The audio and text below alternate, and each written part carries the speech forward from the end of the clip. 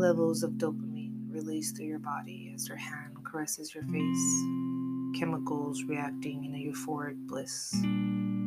Sleepless nights, not being able to eat, just so in love. They're the first thing you think of when you wake up and the last thing when you lay your head at night. Nothing else exists but the thoughts of them being near you, just kissing them oh so softly. The adrenaline making your heart race and palms so sweaty, butterflies in your stomach making it impossible to concentrate on the simple daily task. A smile painted across your face that not even the worst of days can blur out. Always wanting more, even after being with them for hours, you just want to be with them 25/8. With each notification that pops up, you hope that it's them asking you how your day is going. You feel like no one in the world will ever make you feel this way. They know exactly what to say to change your mood.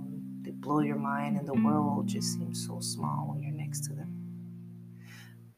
Butterflies filled your stomach with such excitement, dreaming of them when you close your eyes, anticipating the day you can see them again.